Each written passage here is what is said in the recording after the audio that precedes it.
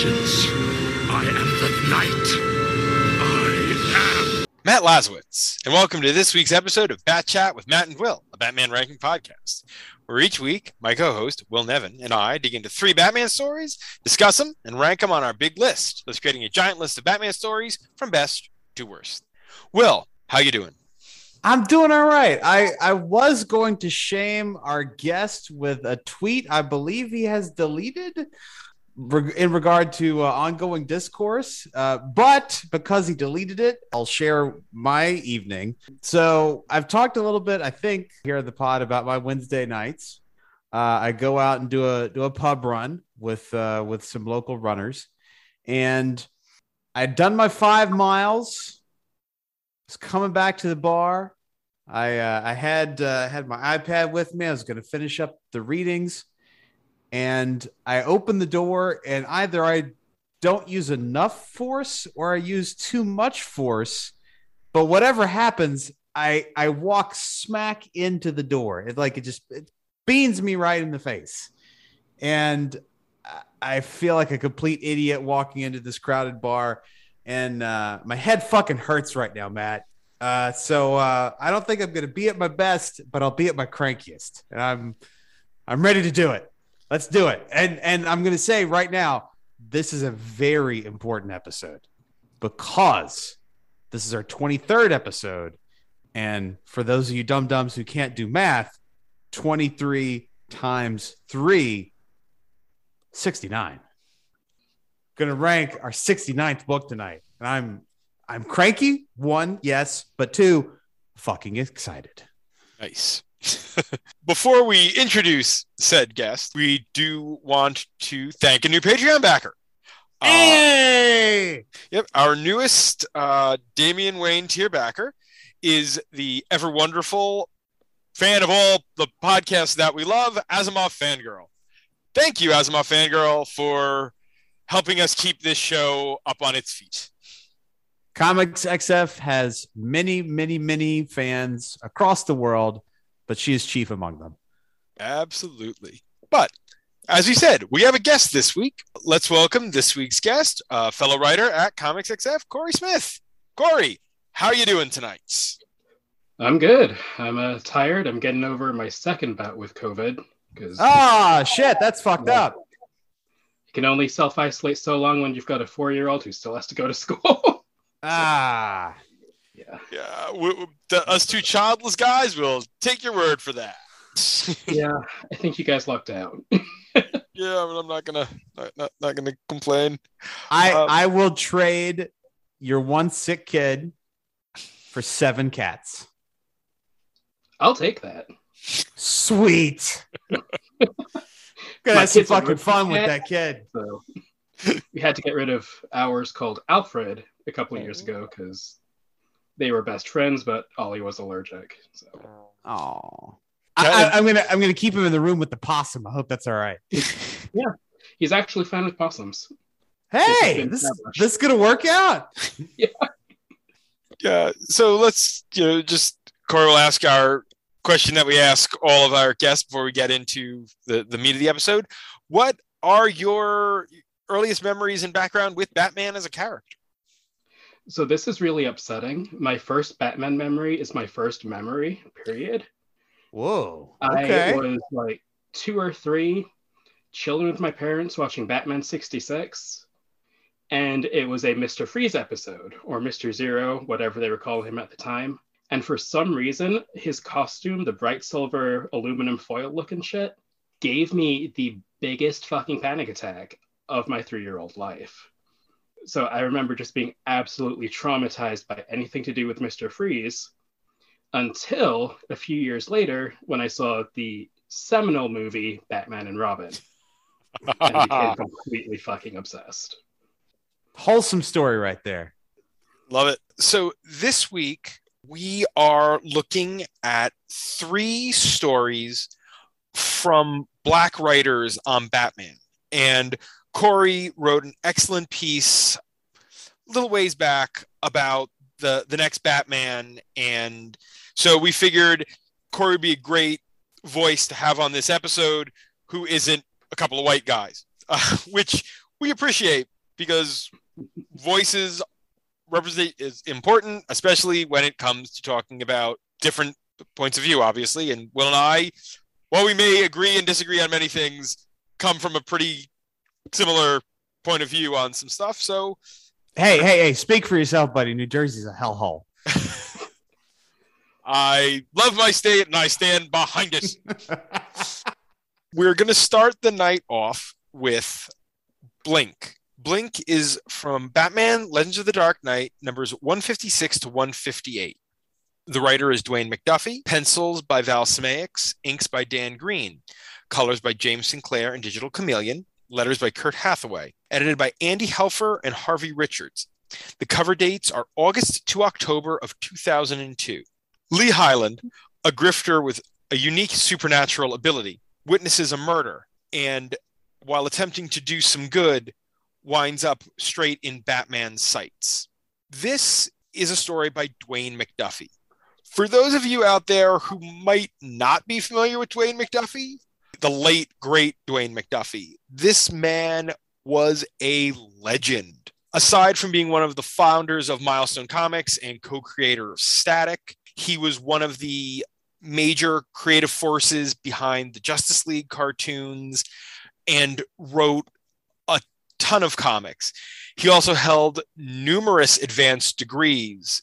He was just an amazing writer, and from everything that people say, and I never unfortunately got to meet Mr. McDuffie, was supposed to be just one of the nicest guys you'd ever run across. So it's a treat to get one of McDuffie's very few Batman stories on the show. First time reading this for both of you, or just you? Will, it's your first time, I think, correct? Yes, and just to follow up on that CV, bachelor's degree in English from the University of Michigan, master's degree in physics, film school, New York University Tisch School of the Arts. This guy's smarter than me. I won't say everybody in the room because that's unfair to both of you. I don't, but yeah, Dwayne McDuffie was the man. Have you read this one? I'm contractually obligated to dunk on him for a degree from University of Michigan, just because Ohio. Hey, it's not his fault he went to that school up north. Yeah, we're not all perfect. Had you read this one before, Corey? No. This is a Batman comic that came out at some point since 1989, so I had obviously read it at least once before. So, first impressions. Dwayne McDuffie, fucking good at comics. To me, this was a really, really fun read and a really good example of the Ghostbusters principle in that you do one thing that's totally fucking weird, bizarre, insane, and leave the rest of your world pretty consistent and reasonable. And you just go with it. I grew up watching Justice League cartoon. McDuffie's always written a really solid Batman to me. So even though it was the first time reading this, it felt nostalgic. It felt like my childhood. Absolutely. Hell of a read. Yeah, I mean, it's set very early in Batman's career, as a lot of the Legends of the Dark Knight stories were. I mean, Gordon is still addressed as Lieutenant Gordon, so we're right in that, right around year one era here. So you're dealing with a Batman who does not have all of the crazy gadgets yet, nor does he have the backup that you will eventually, see him. The story would have been entirely different if there had been a Bat family to back him up. But this is still the lone Dark Knight Avenger Batman. It's a detective story, not necessarily a mystery because you're not trying to figure out the case necessarily, but it's a detective yarn. An example of Batman doing some great detecting, following the classic Sherlock Holmes / Spock aphorism. Once all of the I knew I should have looked it up. I'm gonna fuck it up. You got it handy, Matt? Once you've eliminated the impossible, whatever remains, however improbable, must be the truth. Exactly. There we go. Because our dual points of view in this series that run mostly are partially Batman and partially Lee Highland, the grifter, who... But not the grifter. No, not that grifter. Con man of sorts. Although his con game isn't he's not exactly taking people in because he has a particular power. He is blind. But when he touches someone, he is then able to see out of their eyes, which he uses to collect people's bank account routing information and then just sort of, takes what he needs. And this works until he touches a guy who then goes out and kills somebody. And it's interesting that Hyland, when you first see him, seems fairly amoral, but he immediately goes to try to save this woman's life. This guy's got a moral compass, and he really does want to help people and do the right thing. Braver than I am when I see somebody with a big old knife. I'd like to think I'm that brave, but that takes cojones. Hey, he's a grifter, not a terrible human being. I also like that what could have become a really exploitative serial killer plot doesn't go there. I mean, it winds up being something equally creepy, but isn't just the same lazy, oh, there's a serial killer and he's out there and he's killing women and being a monster. I mean, he's still a monster, but it's a different plot than what you'd expect from just the opening of, oh, we're finding the dead bodies of women around Gotham City. And again, it's another example of Batman detecting. Like, he notices these strange impressions on the ground, and he deduces that, oh, that's a tripod for a camera. Surprise! Gotham has a burgeoning snuff film industry. Yay! And by surprise, you mean this is Gotham City, and this is a place that has the auctions for the detritus of supervillains. So this is the least surprising thing I've seen in Gotham in quite a while. For sure. I love the design for Hyland, just both his normal, just sort of dressing like a 50s sort of like extra out of Guys and Dolls with the hat and the checkered coat and the big black glasses. But when you remove him, it's not just that he's blind. He has no eyes. It's a really jarring visual, but is pretty neat. And we haven't mentioned this yet, but this comes back for a sequel. It does. Isn't that correct? Yep. Don't blink. It's a 3 or maybe a 4-parter. Been a while since I read that. I know when DC was doing those 100-page giants, that they did a bunch of those Legends of the Dark Knight, the stories they didn't collect, but also other small uncollected things they did Blink and Don't Blink together in one little like $10 mini trade. It was a neat little buy. Was that also a McDuffie? Yeah, it's the same creative team. The same creative team comes back for another arc. A couple of years later. I am trying to remember the exact. Yeah, that was 164 to 167. So not terribly long after. Know what I'm doing after this? Val Samaix, who does the art on this, is a superhero artist. I mean, his stuff isn't flashy, but does a really solid Batman. He did some Justice League. He did JLA Wildcats with Grant Morrison. That's one of the things that jumps out at me when I think of Samaix. He drew DC 1 Million, I'm pretty sure, the core 1 Million miniseries too, also with Morrison, and did some X-Men in the 90s. He's been around for a long time and draws a really solid superhero book. It's really easy to follow. It's got good bones. It was almost as comforting as the writing. The one Batman comic I was following as a kid, like, I followed 2 comics, Ultimate Spider-Man and the 90s Tim Drake solo, because that was like the only thing I could find when I moved, and it felt a lot like that. I don't know if he did any of those, but it was a very similar style. I'm trying to think if Smax did. I mean, it was Tom Grummett, Ringo did some, Staz Johnson did some. He might, but he has. I can absolutely see the similarities in that they're in that same family, the Johnson Grummett Semayac stuff that not quite house style, but that very clean DC style of the 90s. Because DC had a couple of kind of different house styles at that point.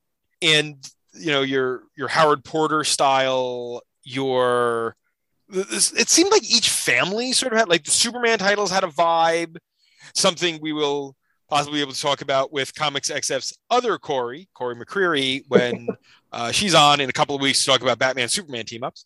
But the Bat family had the Bat family wouldn't have really had a house style in the 90s, because when you look at the three different books, you had Graham Nolan, who was somewhere in this style on Detective. You had Shadow of the Bat that had all sorts of different styles. And then you had Kelly Jones, who is nowhere in the style of anybody else. The Bat family was its own thing. Something else I liked in this story was you had a good little Bruce Wayne bit. And I think we've talked about it before, but I miss Bruce Wayne bits. In recent years in the Bat titles, Bruce Wayne does not get used as much, not since Grant Morrison. I mean, they had Bruce used a bunch during their run with the Jezebel Jet stuff, but after he returned from the dead, there wasn't a lot of use for Bruce Wayne. And in the new 52... There was lots of Bruce Wayne in Super Heavy. Well, yeah, true. But Bruce Wayne, when he's a millionaire and doing, Bruce Wayne stuff, we'll actually talk a little about that in our last story, because I have a theory about this, but it'll actually come up in the third story because it involves a character who's featured in that story and who doesn't really appear in the first two. The first couple issues of this are a lot of detectiving, which is not a word, detecting. And then you get into that third issue, and it's a really nice action set piece for a lot of that issue with Batman and various goons and snipers. And it's a good showcase for Semayacs. And it's a case of, I don't know if McDuffie wrote Marvel style or full script, but either he leaned into Semayac strength by letting him choreograph that, or McDuffie could choreograph the hell out of a fight scene, because those sequences look really nice. They did. And there's a classic Batman dangling a thug off a roof, which, speaking of comforting, if Batman's going to take, try to get information out of somebody, that's how Batman does it. If I ever get knocked out by running into a door, that's how I want to wake up, just dangled over the edge of a roof. Preferably. I would advise not running into doors. 1 star. I do like that the issue ends with a no good deed goes unpunished, as Batman now knows exactly what Hyland is up to and gives him a very classic Batman, don't do it, I'm watching. I would love to go back and look. The letterer on this book is Kurt Hathaway, who does 2 really distinct lettering styles for Hyland's narration and Batman's. And that cursive for Batman, as cursive goes, is really legible cursive comic book lettering. I didn't hate it, which means it was great. Yeah. Exactly. And it makes me want to go back and see what other things Hathaway has lettered for Batman, because I kind of recognize that particular Batman lettering style. And I've had a hectic week, so I didn't have time to do some of that kind of research, but I was like, I'm curious to see what other stuff this guy has done with Batman. You did a really impressive job. It might be the only time I've read a book with just cursive narration that didn't take me out. And I was reading it on my phone in the middle of work. So I was like, barely, if my boss was listening to this, I was paying complete attention. In the finest of Comics XF traditions, doing shit on your phone. Exactly. Zoe would be proud. Oh, yeah. Believe me, I read a good part of issue 2 in stopped traffic. So it was like, I try not to do that, but it's like literally all the cars were in park. And I'm like, well, it looks like I'm going to be here for a while. Let's try to do this. Yeah, I hate my commute. It's why I work from home most of the time. Again, New Jersey is not a nice place. Pennsylvania. It was Pennsylvania traffic. I crossed the border. Although I will say, for those of you who don't know, New Jersey is one of the few states where all the tolls are getting out. You never have to pay a toll coming into New Jersey. You always got to just pay the toll getting out. Something my wife, a native Pennsylvanian, never lets me forget. I mean, the villains here are fairly generic, sort of guy who's making snuff films and rich guy who is consuming the snuff films. They're not particularly interesting characters, but they're there to serve the purpose of the story. It's really about Batman and Hyland. Hyland shows up again in Don't Blink. I mean, that's obviously, and it would be, there's any number of reasons why it's a true and painful shame that Dwayne McDuffie passed as young as he did, but I would have loved to see him do another arc or two with this character. The second one, as I remember, is more of a secret agent, sort of like somebody finds out and they're trying to get Hyland to work for some shady government organization to use his power, which makes a lot of sense. But it's been a while since I read that one. But that's, I think, the broad strokes of the beginning of that story. Hey, it's an important power. If you can take down the Enterprise with it, you could do a lot of things. It's a great power. It's used really well here. And it's the kind of power that a guy with this flexible morality can use to the highest extent. And strangely enough, it does tie into our next story. Yes. There is weird connective tissue between this and the next story, and then the next story and the story after that, but not necessarily between all three. Mm-hmm. But as we're getting ready to talk about the next story, I think it might be time. It's time to put Blink on the big board. Okay, so we are currently at 66 stories on the big list. Story number 1 is Batman Year One from Batman Volume 1, numbers 404 to 407. Number 15 is Batman Adventures Mad Love. Story number 30 is Batman Year 3 from Batman Volume 1, numbers 436 to 439. 45 is Mad Men Across the Water from Showcase 94, numbers 3 to 4. Number 60 is Scarecrow from Batman Volume 1, numbers 523 to 524. And pulling up the rear remains Superman and Batman versus vampires and werewolves. Pulling up the rear, about to be number 69. Oh, yeah. Oh, it will be. Oh, yeah. We don't want to spoil too much, but there is nothing tonight that is going to wind up below that one. Nope. And I got that joke this week and next week, and I'm gonna use it as much as I can. So, where are we thinking here? I mean, this is a very fun story. It's a very good story. It is not a portentous, important Batman story. I think it falls somewhere in that mid-20s to mid-30s range. Oh. Are you thinking higher? Oh, that's mean, Matty Lasers. Mean. Why is that? This is a good fucking book. Oh, it's a very good. You want to put it in 20s, 30s? Well, okay, but let's look at the top 20 now. Let's look at some of the things we got in that top 20. We got Lost Episode in there. We got Beautiful People. I mean, those are good. Right? We loved them. We still love them, but we're not going to say that, they're the best books of all time. They're really good. We got Bloodstorm at 22. This is better than Bloodstorm. I'll give you that. I will absolutely. For me, I was looking at some of the other stories that I view as fun Batman stories, which are a little lower than that. Stuff like Fear for Sale and Doomsday Book and Brave and the Bold. But I mean, I knew this was better than those. But yeah, I can see where you're going there. So Bloodstorm is at 22.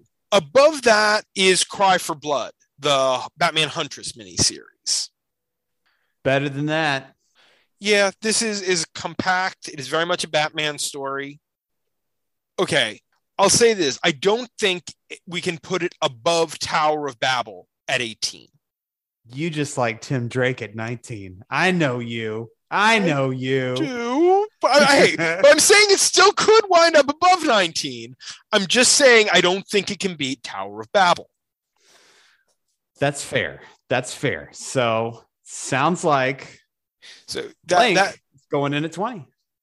Well, let's say, because number 19 is Identity Crisis, not that one. The first story where Tim Drake takes on the identity of Robin and gets his new costume. That's 19.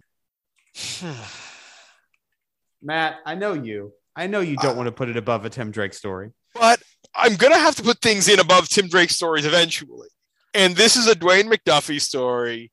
This is a Batman doing detective stuff story, which is something else I love. I think this is our new number 19. I think all right.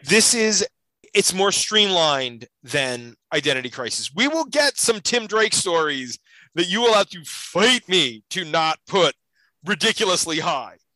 You hear that, Dan? We're going to fight. Matt promises. Our next story is On the Outside. This is from Detective Comics, Volume 3, numbers 983 to 987. The writer is Brian Edward Hill. Pencils by, and pardon me on these names, I might get these wrong, and there we go. Miguel Mendonça, and on 4 of the issues, and Felipe Briones on 986. Inks by Diana Egea on the Mendonça issues, and Briones inking himself on 986. Colors by Adriano Lucas. Letters by Sal Cipriano. Edited by Jamie S. Rich, Chris Conroy, and Dave Wielgosz. Cover dates are August to October of 2018. A new villain calling himself Karma comes to Gotham and begins to hunt down the sidekicks of Batman, saying that they make him weaker. Batman, still facing the fallout of his Gotham Knights project, goes to Metropolis to recruit Black Lightning to help train his new generation of sidekicks and to face down Karma. This, as I said, takes place after James Tynion IV's long run on Detective, the Rebirth era. And so some of this is still sort of dealing with some of the reverberations of that. For those of you out there who sort of came into Tynion on Batman on his Batman run and didn't check out his Detective Comics run, that is a run worth checking out. Tim Drake! Lots of Tim Drake! I'll say for the record, his Batman is maybe the worst thing he's done in comics. His creator-owned stuff tends to be, I mean, your Departments of Truths, your Something's Killing the Children's, your Wins, your Backstagers. Also, Joker. Joker is mainstream and is excellent, and I loved his Detective Comics run. I mean, he did so much good stuff there. But that's for a conversation. Clayface. Yes, he really did. He wrote a really great Clayface in that book. But so this is still dealing with some of the fallout of that run. This is in many ways as much a Black Lightning story as it is a Batman story, and is still dealing with some of the wonky continuity of the DC universe at that time, because suddenly Black Lightning has no history with Batman, which is weird. And this is the first appearance of the Outsiders, although that now, of course, has been completely retconned back into previously existing. And if we talk too much more about continuity, we're all going to go cross-eyed. Just wait until the last story. There was an editor's note for Dark Metal, and I just mentally checked the fuck out. Oh, yeah. Good call. Yeah. There's some weird choices made with the continuity here. And I'm not putting on Hill. I'm fairly sure that a lot of that is editorial. It's like, okay, this is the status quo of these characters now, and we need to just run with it. And Black Lightning is a character he's one of the characters who got the real short end of the stick in the New 52. I mean, his reintroduction was in DC's short-lived anthology. His reintroduction was in DC's short-lived DCU Presents, where it suddenly was him and Blue Devil hanging out, which was a weird choice. And also, despite the fact that the Outsiders, I'm fairly certain, showed up in Batman Incorporated, which was technically a New 52 book. They definitely showed up in the pre-New 52 Batman Inc. at the very end. And then I'm pretty sure were mentioned and popped up somewhere in the New 52, despite them now not existing anymore? Question mark. But we really can't spend time talking about the continuity here anymore, except maybe how it deals with the specific relationship between Bruce and Jefferson, which, yeah, we'll get there because there's a lot of stuff here. And I'll jump into just to make two quick big picture points. One, I think this can be safely categorized as a fill-in run on Detective, but it was also a pilot / jumping off point for Hill's Batman and the Outsider series. So it's trying to do several things here. And generally, I thought it worked for what it was trying to do. Yes, it's a good story. It tells some interesting stuff about Batman and Black Lightning. I kind of wish they hadn't.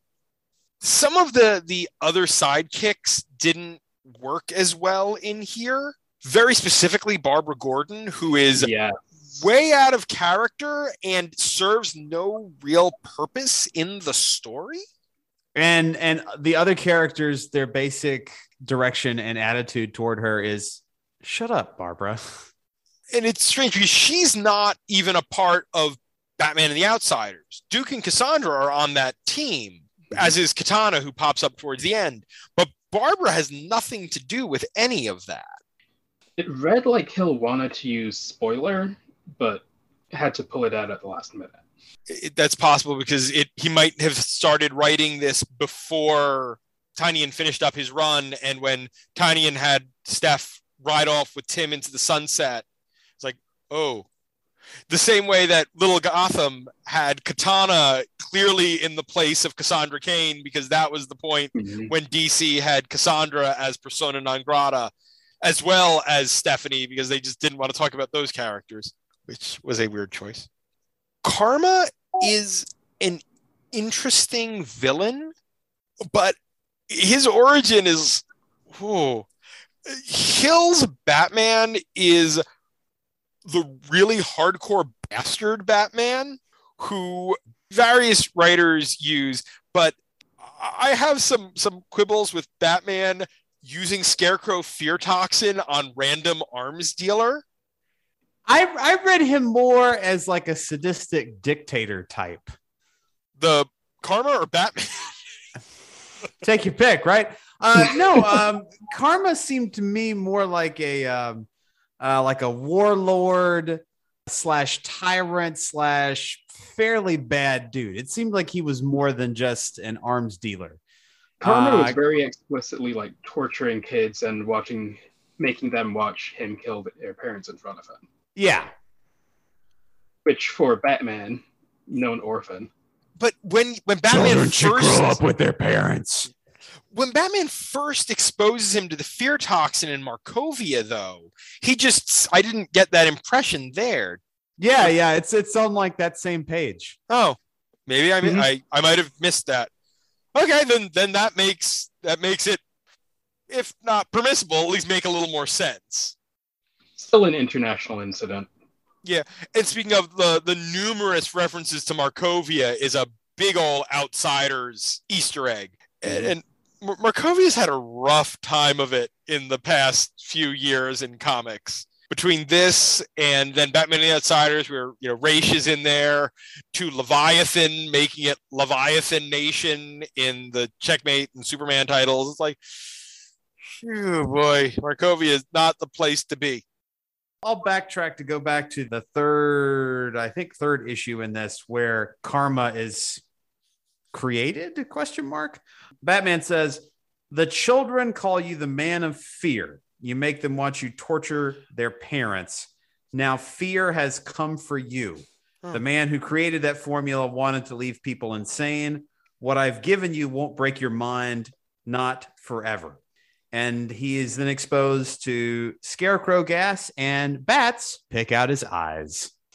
I guess, see, I remember there was a line towards the end when Batman's facing down Karma and he calls him just like a little man and nothing, I guess I read that and had forgotten that bit and just read him as, just some other guy that Bruce had smacked around. He's not Mr. Bloom. He's not like some random dude. I'll tell you one thing. When I was reading this, just judging by like the general like kind of costume and kind of attitude before we got into the killing, I was like, is that you, Ghostmaker? There is a similar look. Yeah, I can go with that one. There is a similar look. Anyway, I interrupted you, brother Matt. I'm sorry. No, please. I'm glad that I made that mistake because it makes that bit make a lot more sense. I wonder how much of this was some meta commentary on Hill's part with the sidekicks, and do they make Batman weaker or not? Not necessarily that Hill believes it, but that's something that gets out there in the fan discourse every now and then, like, oh, Batman's supposed to be this dark Avenger and he's got all these kids. And part of this is pointing out that Batman is in some ways stronger with his family. I also, having now reread this, would love for Hill to come back and write a Black Lightning solo, because he gets that character's voice beautifully. The teacher and the hero. Go back to Tony Isabella. God damn it. I was going to say that. You can't come on my show and steal my bits, motherfucker. Jesus. Oh, but yeah, I was going to say, I thought that this was it wasn't until Batman and the Outsiders that Isabella specifically came at Hill, but it's like, oh, dude. Specifically saying that Black Lightning was Batman's house Negro was just an absolutely fucking wild take. Yeah. What? Oh, God, you're Tony Isabella. At what point did it become logical for a white creator, even a white creator who created a seminal black character, to come in a black creator and say that kind of thing? I don't know that guy's deal, but I know that he has exactly one speed on Twitter, and it is, I created Black Lightning, God damn it. It's mine. Mine. That's it. I would be very curious to have seen, because I don't remember seeing anything in the discourse about it, Isabella's reaction to John Ridley's Other History of the DC Universe use of Black Lightning, because, I don't know. I think I saw like one thing on his opinion, and he was not a fan at all. However, I don't give a shit. He's wrong. Yeah. I think this is a great take on Black Lightning. I really enjoyed this use of the character. He stands very much next to Batman and is willing to stand up to him. Is also has a couple of moments where he uses that teacherliness. The bit at the very end where he says, I don't know if anyone's ever said this to you before, but it wasn't your fault, is a really heart-touching moment. And yeah, I mean, outside of probably Alfred at one point when Bruce was young, I don't think that's something that Bruce hears very often. I don't know how it processes in Bruce's survivor guilt-laden mind, but it's nice that he pointed it out. I did appreciate that Bruce was just like, yeah, no, not acknowledging that, moving on. Yep. Here for the mission. Look, it's dangerously close to having a feeling. I'm going to no-sell that. Oh, yeah. I will jump back to the last point on Tony Isabella. Tweet from June of last year talking about Other History of the DC Universe. No. I love when my creation, which is, again, totally on brand for him. I love when my creation is written by someone who respects and understands the character. Okay, that's... Yeah, I mean, but that's also completely not acknowledging Trevor Von Eden, which it's not like comic characters have, more than one creator, especially, not at all erasing the black creator of the black character. Not at all. It might have been the show that he was complaining about then. That's possible. Or possibly Young Justice, because that, yeah. I am not going to interrupt the show again with another Tony Isabella tweet, so we're just gonna have to let it go. That's good. I We'll am going never to know. interruption. Oh, okay. Oh, And jump back to dangerously close to having an emotion. That exact fucking line is what Bruce said about Barbara when she was mad about something. Just like, ignore her. It's just an emotion. What the fuck, Bruce? Yeah. Hill's Batman is kind of harsh. That is not an uncommon take on Batman. I prefer my Batmans to have a little more. I mean, listen, he's never going to be Superman. He's never going to be, smiling at the crowd. But especially when it comes to things like anger and grief, Bruce understands those emotions. And there are more stories than I think people admit or realize with Bruce comforting victims. And while we don't get that here, he's not someone who's completely shut off from his emotions. He's just not good with them. We do get that just a little bit in the story where he basically knows the backstory for like the front desk guy at Wayne Tower. Yes. And that was a good example of Bruce, despite maybe having this gruff exterior, really not being an asshole. That's a great moment. I think he could do that with most of the employees at Wayne Enterprises. I think he knows who everybody is, from the CEO down to the third floor custodian. It's well within his mental ability to memorize that kind of stuff. And I like that. Karma's weapon of choice, or gear of choice, is a helmet that grants him telepathy. And generally I'm like, okay, Duke, Cassandra, sure. I'm a little iffy on the fact that Bruce, when he realizes the guy's a telepath, doesn't have some way to counteract that. We've seen him do that. And Martian Manhunter shows up at the beginning of this. Most powerful telepath in the DC universe, who Bruce hangs out with on a regular basis. I mean, at the end, he does the whole weaponizing his memories thing, which is straight out of Morrison's Final Crisis Batman tie-ins. Okay, I had a question to ask about that page, which is a great splash. I can pick out all of these because, again, we got the Pearls, we got Jason Todd being beaten to death, we got Ra's, Bane. The one I cannot identify. What is the panel at the bottom right? Okay, I'm bringing up the issue.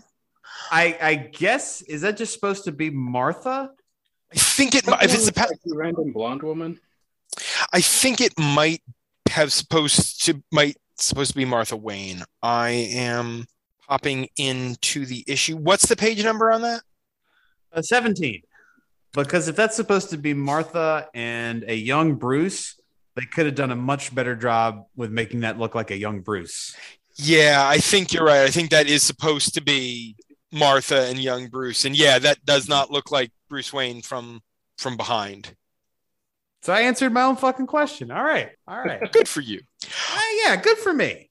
I also have to say, I have this feeling like there were some rewrites on more than just that, because that last cover has zero to do with anything going on in this issue, other than one line about Amanda Waller getting some files from Brainiac during the No Justice event. But then that whole cover is like, there's supposed to be something else going on here, that there needed to be a rewrite, and they just didn't have the time to come up with another cover, did they? You are correct, sir. I love having these DC house ads. It's such a little time capsule of what was going on. Reminded me I need to actually finish Justice League Odyssey at some point. Wow, that's a series that I finished that series. I don't remember a ton of it, but I did finish that series. So we got plugs for different Bendis books, Jinx World stuff that has since moved on to Dark Horse. A couple of White Knight house ads.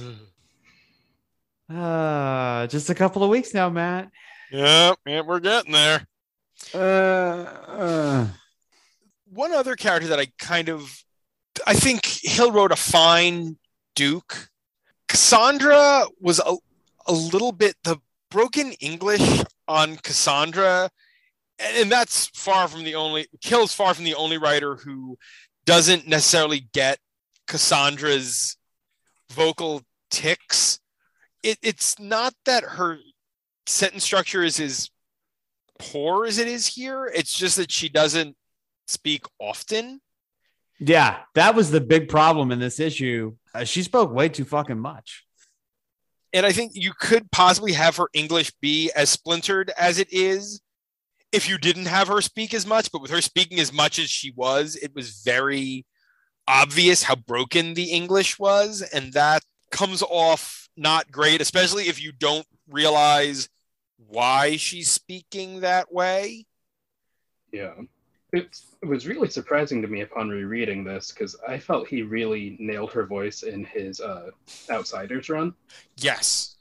That run, I mean, I guess and it's interesting, they do follow up on some of the stuff in this run with Markovia in there, but for what seems to be like the central thing that's spinning, it really only comes up as kind of a minor afterthought. That's really a big old League of Assassins story for most of that run. Mm-hmm. Lots of Lady Shiva and Cassandra. I really liked that his take on Shiva in that run too. Yes, we'll get to that run. One portion I really enjoyed in this arc. Sorry to interrupt. No. Bruce was trying to do some detective stuff, and he was talking to Alfred, and he was all, people with this condition can just instantly memorize anything that happened to them and experience their memories. And Alfred was like, so you have that? No, I'm going to go drive and trigger my adrenaline. A lot of writers would have said, no, he can just perfectly do that. So it was refreshing a little to see. Anybody have anything else to add on this one? Sounds like it's time to put On the Outside on the big board. Okay. Well, this doesn't beat Blink. I liked Blink more than I liked this. Are we on a consensus on that one? Yes.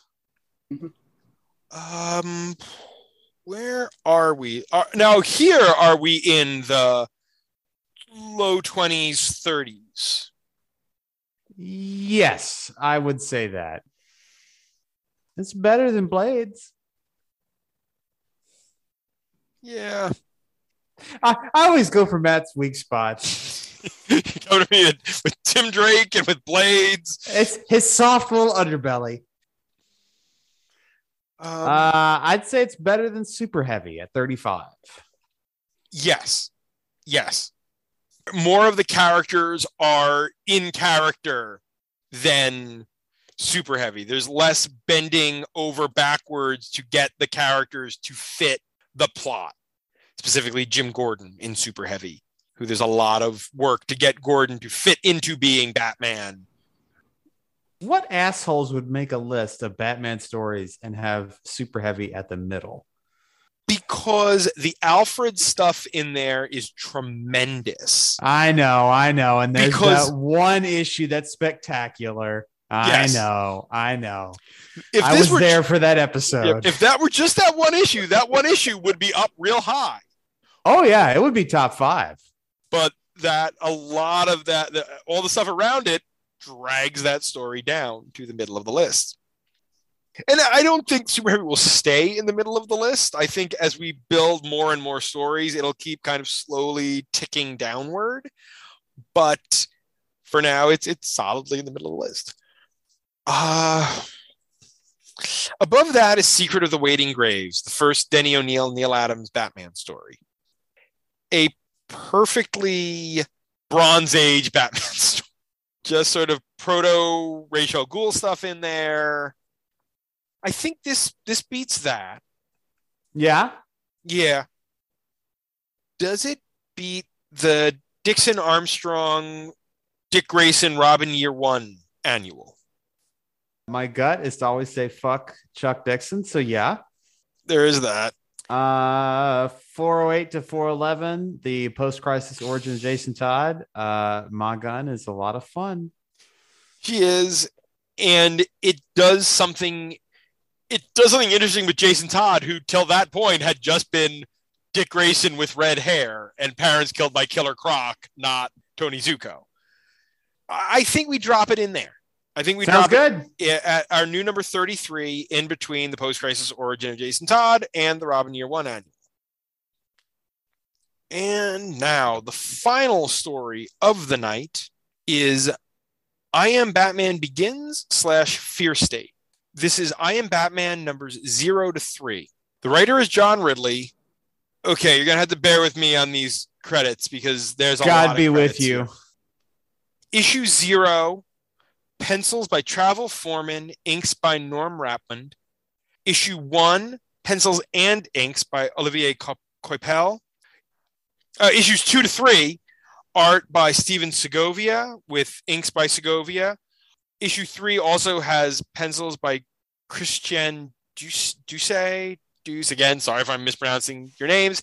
If I'm mispronouncing your names, please correct me and come on the show. Colors on issues 0 and 2 to 3 by Rex Locus, Alex Sinclair on issue 1. Letters by Dave Lanfear on 0 and Troy Pateri on 1 to 3.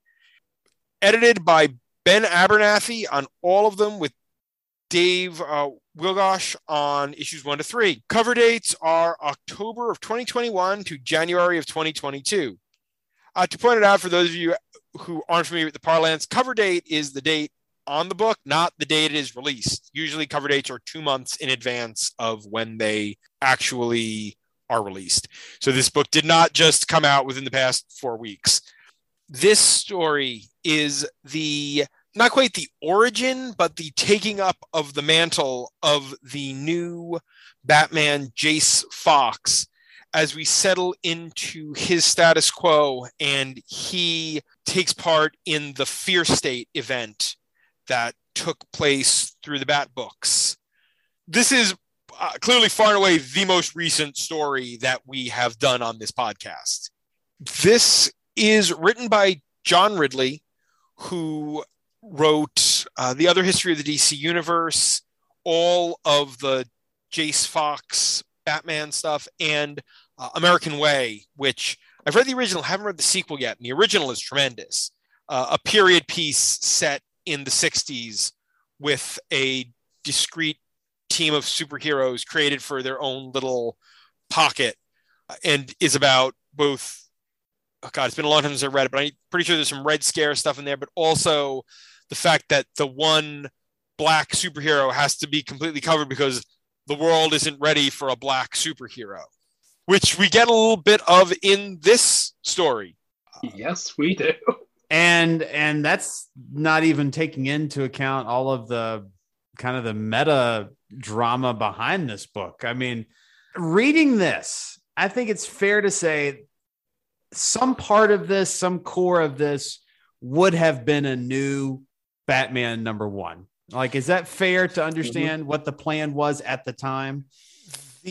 Without question. Yeah, this would have been the 5G Batman stuff if 5G had happened the way it had initially been conceived, which is why when we were talking about Future State Next Batman, it felt so weird compared to so much of the other Future State stuff, because I think so much of that was stuff that Ridley had planned for later in the run, or had planned for there to be stuff in the works before Future State had been conceived. And now he was sort of trying to jam that into this Future State book, because we talked about it. Corey, have you read all of the Future State and the Second Son, the stuff before this with Jace? Yes, finally. For me, that felt more than most of the other Future State books, if not all the other Future State books. Like there was so much going on in Next Batman Future State that you didn't get as much time with Jace because you had all the stuff with Chubb and Whitaker, the cops that Ridley introduced. You had so much stuff with the other Foxes. And so you didn't get as much of Jace as you would have liked. And it feels much clearer after Second Son and after this that, oh, that's because that was a discrete arc that Ridley probably had planned. And now is like, this is the best thing to insert because it's a fun little, Batman trying to make his way across a hostile Gotham story that I can work into this Future State thing. But I didn't trim out all of these side plots, and now it's kind of a whole lot. And to my eye, there's just not a way to read this in any kind of continuity that makes sense, because there's a line in this series that says Batman's been gone for 6 years. Right. That does not match up with anything else going on. So I think if you're going to read, these 4 books, you just have to pretend that they exist in their own universe, or they exist in the parallel universe where, Future State / Fear State happened as Scarecrow intended it for happen. And everything, Gotham is totally this police state and Batman has been gone for all this time. Despite them trying to make it sort of work with what's going on in Fear State and other places, which is weird. Because I feel like that line was something that was probably from an earlier draft of the script. Because remember, when Seer pops up in Fear State Alpha, the broadcast she sends out is Oracle's like, Batman is dead. So that makes sense with that. But the 6 years thing is like, wait, no, that line doesn't jibe with the other stuff. How would you feel if you decided that this was your introduction to these characters? You saw, oh, I am Batman number 0. You didn't read Future State. You didn't read Second Son. There's a lot going on in the beginning of this book that you don't have a lot of reference for if you hadn't read any of the stuff before that. And let me point out in Zero, the art is pitiful. Yes. Like it is embarrassing for a big 2 publisher to put out art of this quality. And it gets a little bit better over the course of the 4 issues, but Zero is just, I am embarrassed for DC to put out a book of that quality. But meanwhile, sorry. No. You're yes, please. I was just going to say, I spoke about this a bit when I was reviewing Second Son. The art in that was just atrocious, but I chalked it up to being a digital first comic. This, I was missing the art in Second Son. On that first issue or throughout the... Just that first issue. Okay, yeah, because you've got Coipel on the next one and then Segovia, both of whom are... this isn't quite... It's interesting because this must have been done in parallel with Segovia working on Hellions. But I don't know if somebody different was inking him on Hellions, or maybe I don't know if he inked himself on Hellions, or maybe it was a different colorist. This didn't have the same crispness that the stuff on Hellions had. Or maybe it's just he was trying to draw a little darker and a little different for the Batman-ness of it. This story is very, very ripped from the headlines. Yep. Yes.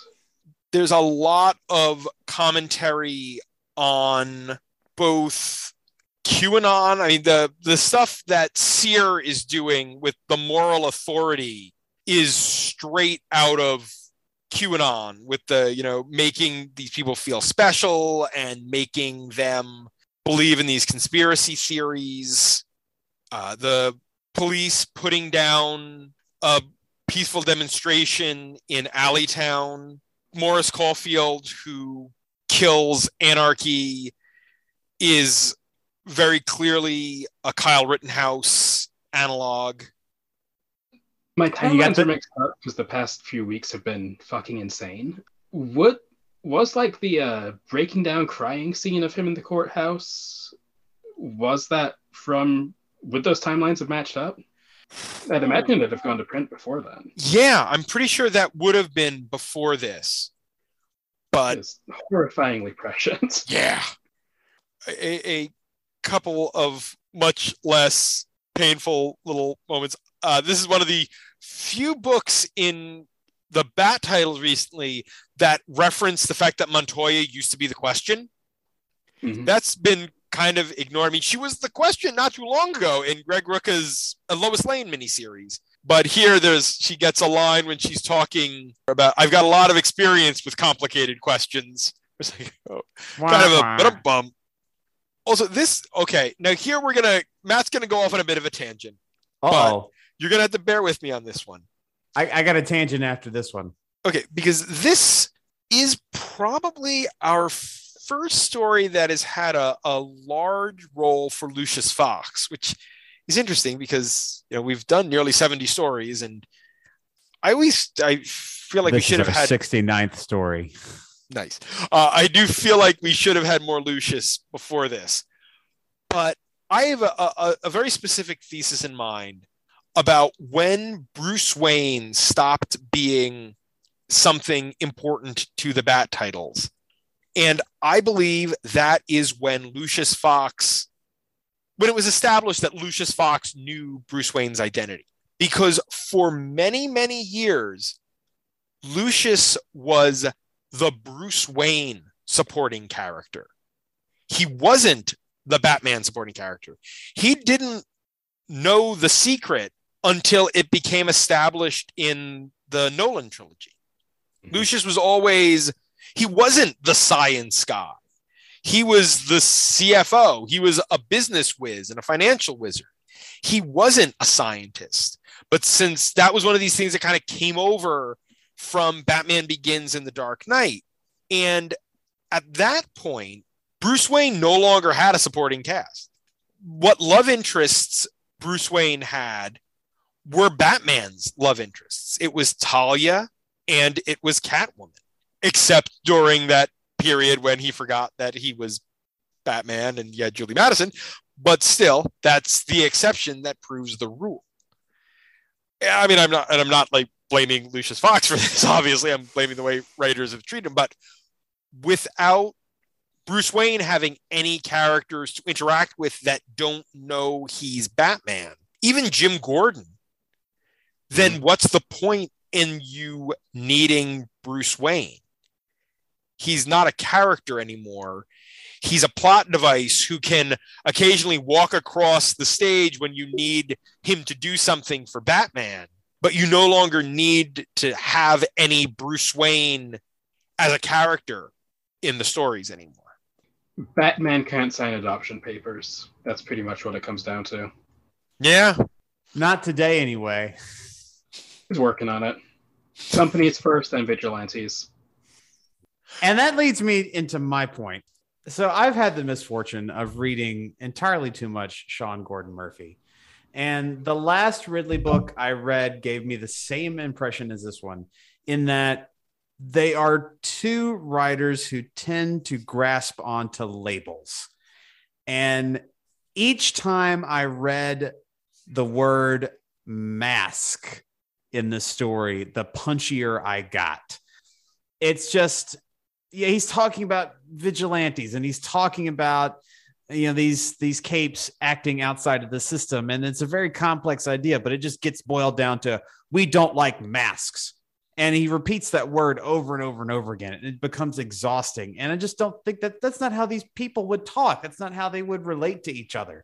Like you wouldn't see just some person on the street screaming about masks. They would be screaming about specific masks or whatever. And that was very tiring in this book and reminded me very much of a very bad author. And I don't think Ridley is a bad author. But again, it made me punchy. It worked a lot better in Future State, where it was just an established part of that bad future. But with the messy continuity in this, it just seemed... I haven't read a Batman book that's current, apart from the Jace Fox stuff, for the past 2 or 3 years. So I'm not sure what the main line is like right now, but it just didn't seem normal. They've not adopted that particular bit of parlance in the other books as much as here. I think they might have used it a little bit during Fear State, but it was not as heavily part of the overall lexicon as it is in this book. We mentioned before that some little ties between these. This story also mentions Katana and Markovia. Yeah, that was weird coming up again. Yeah, right at the beginning, it was like, oh, wow, right at the beginning of Zero, right after I finished reading on the outside, it's like, oh, hey, we saved you in Markovia. It's like, oh, boy, it's really not a good time to be Markovia. I will say, there are a lot of characters in this book. This book feels like an ensemble almost between Jace and all of these mysterious characters from Jace's past who we still haven't gotten a really good feel for, to Chubb and Whitaker, to all the different members of the Fox family. It's pretty busy. And I feel like we could have I would have rather gotten a little more with Jace than all of these other characters, because Jace is a pretty interesting character on his own. And I feel like we're losing some of that because we don't get as much time with him when you have to spend half of an issue with Chubb and Whitaker. Mm-hmm. Whitaker, who's a very generic Gotham cop, and Chubb, who's a little less generic, but is still sort of that anti-vigilante Gotham cop that we've seen plenty of that example over the years. I mean, she's way less slovenly than Harvey Bullock. She's different. And isn't that arc always the same? Eventual grudging acceptance? Yeah, I mean, I was just reading some Batwing stuff before this too, so I got Luke Fox on the brain. I really wish we had seen at some point Batwing and Jace Fox's Batman interact in one of these stories. And now that Jace is heading to a new city in the next arc of his book, I wonder if we're going to get that interaction. It's also still strange that Luke has given up being Batwing, maybe, kind of, sort of. It doesn't... That hasn't been particularly clear either. Yeah, and we don't get that much with the Foxes in here, except for them to pop up and for Lucius to berate Jace, for Tanya to take on this case, for Luke to be kind of a jerk, and for Tam to be... Yeah, and for Tanya to be in a coma. There's a character that's gotten the short end of the stick. Yeah. I mean, we got a lot of the Fox family in Second Son. So I think this is the most focus Jace has had in any of his books. But yeah. Still almost seemed like a secondary character at times. I'm kind of hoping that moving him to New York for at least the next arc, if not the foreseeable future of the book, might give him time to shine, because now the Foxes won't be around, the GCPD won't be around, and it'll just be Jace in a new city. Although I would not be surprised if Hadia, the sort of love interest that we see here, as she mentioned, she's got to be going back to New York in this run, doesn't become sort of the cornerstone of the new supporting cast that he'll have to be building in New York. I got to say, poor Anarchy. That's a fairly established Bat villain who just sort of is killed off panel and is then just a plot device for this story. Which is a story he really would have fit in with. Like, Really? this is some anarchy shit. Yeah, if he hadn't been killed right there, I would have assumed he was Seer. Mm-hmm. Ridley's like, all right, who can I kill That's off? what I thought was going on. Yeah. And this, by the way, this was the first book where Seer is mentioned by name. Before that, Seer was just the anti-Oracle or something else in the other books. And you eventually get explained in another book later on when Seer gets a name and they explain how they know the name. But here it was just like it was an established part of the lexicon. And I remember being like, wait, what? Did they think Oracle is Seer? Because they hadn't called Oracle Seer anywhere else before. Which is frankly a problem I had with Fear State as a whole. There was no really decent reading order, and the books all sort of just kind of came out. So you were never sure when things were taking place, which, I mean, as we cover Fear State, we will cover Fear State in its discrete arcs. But as an event as a whole, that was a big problem with this event. Yeah, it's we joke about Metal, but at least it had that main series with tie-ins, and you had that with Fear State with Alpha and Omega, but those were just bookends, and you were just kind of left to your own devices in between. Do we have anything else on this book? I think my final note before I toss it over on to Corey, I think this is a failure of editorial. The art is a good sign of that in terms of what the priorities were. We know the drama behind the scenes. I think Ridley probably did about as best a job as he could under the circumstances. And I think that's my charitable reading of this book. It is honestly the one I enjoyed the most. I don't see myself going back to it at least for a couple of years. It was very not to be the comics need to be more mature and profane all the time thing, but the captions constantly going into Grawlix, the symbol swearing, it just kind of took me out of it. Especially because, like, last time I read a Catwoman #1, they were dropping shit. And it was just like, where's the line there? Cats do that, you know. I will say I really liked Jace's narration as Batman this time around. Because he wasn't Batman in Second Son at all. But he made a good Batman. He does. And I think there are some interesting points he makes about his Batman needing to be a Batman of the people, a Batman down there to let people know that Batman is there, which is a very different attitude than Bruce has. Bruce has always been focused on the criminal element and stopping them, even if probably internally his attitude is to stop them to make sure no one else suffers.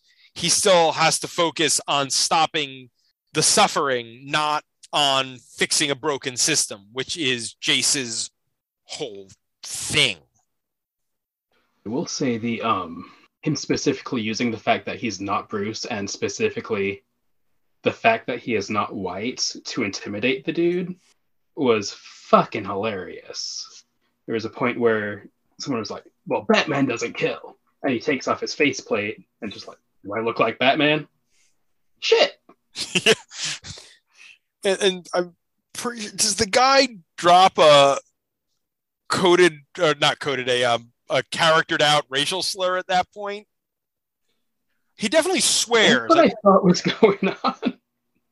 He definitely drops a swear somewhere at that point. And I wasn't sure if I was reading, if it was him just swearing or if he was dropping a racial slur amongst his swear words. That is what I personally would have done at that point. Listeners, I'm black. But, and having read other history, I think that's what Ridley was going for, because that was the kind of thing that would pop up in the Black Lightning issue. By the way, audience out there, if you have not read The Other History of the DC Universe, read The Other History of the DC Universe. My favorite's the Montoya, but I I love Renee Montoya as a character, but it is an absolutely fascinating take on the DC universe, told from the point of view of non-white characters. It's brilliantly done. Text with spot illustration. It's a great read. Not an easy read, but really very, very good. It is easily my favorite comic of the past 4 or 5 years. So I'll jump in with that faceplate removal scene. So he takes off the plate. Jay says, "Do I look like the Batman?" The perp says, "Who the fuck are you?" So Okay. no racial slur on the page, but in his mind, probably. Oh yeah, it's implied. It is clearly implied. Oh, and this with a hard R. And this is Jace's response, by the way. "I'm the guy who'll snap your neck and drag your carcass from one side of Gotham to the other. What's that do for you?" Undoubtedly the highlight of those 4 issues, by far. Very Terry McGinnis. Yes. I ain't that other fucking guy. Fucker. I'm still shocked that we don't get more hints of Batman Beyond in the main DC universe. Short of Jerry Powers in Super Heavy and Warren McGinnis showing up in Gotham Academy, that's really the only hints we've gotten of the Batman Beyond future. Yeah, that and Batwing's current Batwing's costume originally appeared in New 52 Batman with the Batman Beyond coloring. Yeah, it did. It's bound to happen. It's going to happen sooner or later. Okay, any last thoughts? That means it's time to put I Am Batman Begins on the board. All right, well, where's your opening bid on this? Again, I like going for that soft underbelly. Above or below Blades? Oh, you're killing me, Smalls. And I'll emphasize my last point. I think this is a failure of DC editorial. I do not believe this is a successful book on its own merits. I'm sorry, John Ridley. You did the best, but it's kind of a mess, both in terms of story and in terms of artistic output. I would accept it above Blades. Right above Blades is The Clown at Midnight, that completely crazy text Grant Morrison Joker story. This is still probably, as messy as it is, it's more of a comic, quite literally. It's sequential art than Clown at Midnight. If you want to go above Blades, I don't think we're looking much higher than Blades. Okay, above that is Zero Year, which is also messy as all hell, but is also 12 issues. This is 4. And I almost regret I don't regret it because of the time it would have entailed to read more comics, but the next 2 issues are kind of a 2-parter that wrap up. This first arc is maybe 6 issues, but I kind of broke this when it's jumped out of Fear State. I wonder if this would have felt better if we had read those last 2 issues as well. Because although I will say, and I'll save this for off mic or possibly some future when we discuss those 2 issues, there's some weirdness with the continuity and how it lines up with some other stuff there too. But that remains something that I think the Bat family needs to have a little stricter editorial oversight to make some of this stuff tie together a little better. But nonetheless, so 0 Year. Do you think this goes above 0 Year? It's shorter. Yeah, okay, but I'll also argue 0 Year at least has consistently good art throughout. It's 12 issues by the same artist.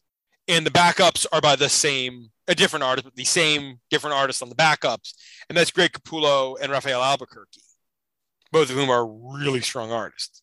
Granted, Coipel and Segovia are too, but Corey, you can feel free to chime in on any of this. We're not bogarting if you've read this stuff, please. I liked this more than Zero Year, and I really like Zero Year, which is sad. Hey, don't apologize for the things you like. Matt should feel bad for some of the things that he likes, but no, you're good. Look, my two favorite Batman stories are Batman and Robin on one side and Batman versus Superman on the other. So I'm okay. A bold play, but you know what? Look. We thank you for coming on the show. We love you, and we'll save the Batman versus Superman talk for another day. It's good. It's good. I think we can put this above Zero Year. Above that is Favorite Things, the Christmas one-off from Mark Miller before he became Mark Miller, and when he, wrote comics that were about something versus writing the most shocking thing he can come up with at any particular moment. For Netflix with a $sign. Yep. Above that is Batman Judge Dredd, and I don't think it beats Batman Judge Dredd, which is just completely batshit crazy and just delightful for its complete insanity. Let's drop this at 38 then. How's that? Corey? I was going to say, I think it's below the Miller story. Okay. So what do you think then? We make this the new 39 in between the Miller story and 0 Year? That's what I do. Okay. I'm fine with either of those. So I think, how does that sound to you, Will?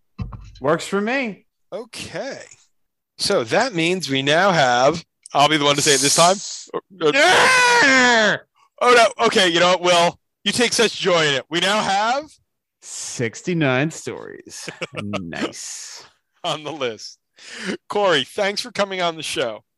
Where can people find your work if they would so like, or follow you online if you would so like to be followed?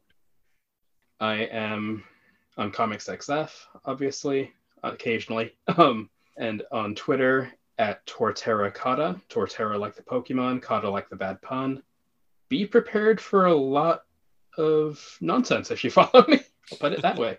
He's a good follow. I'm interesting. Great. So yes, again, thanks for coming on the show, Corey. And that is it for this week. Next week, well, we've talked about them more than a few times, even in this episode. So now it's time to dive deep into the works of one of the most iconic writers in Batman history, Grant Morrison. We'd like to thank our Patreon backers, Dan Grote, June is Dead, Long Live June, Joshua Wheel, Zach Rabaroff, Abigail Hartbaum, and now Asimov Fangirl for their support.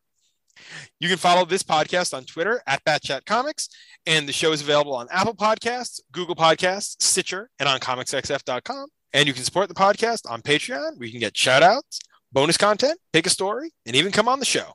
If you want to hear more of my ramblings, mostly about the 3 C's, comics, cinema, and cats, you can follow me on Twitter at MattLaz1013. And I'm at Will Nevin, and I'm out of here. Good night, Miami. And be sure to visit ComicsXF at ComicsXF.com or at ComicsXF on Twitter for our weekly Friday Bat Chat roundup of new Bat books. For my other show, WMQ&A, where my longtime best friend, Dan Grote, and I interview comics creators, retailers, publishers, journalists, and other related tradespeople, as well as all the other stuff that Will, Corey, and I are writing. And stay safe out there, folks. Gotham is not a place to be after dark.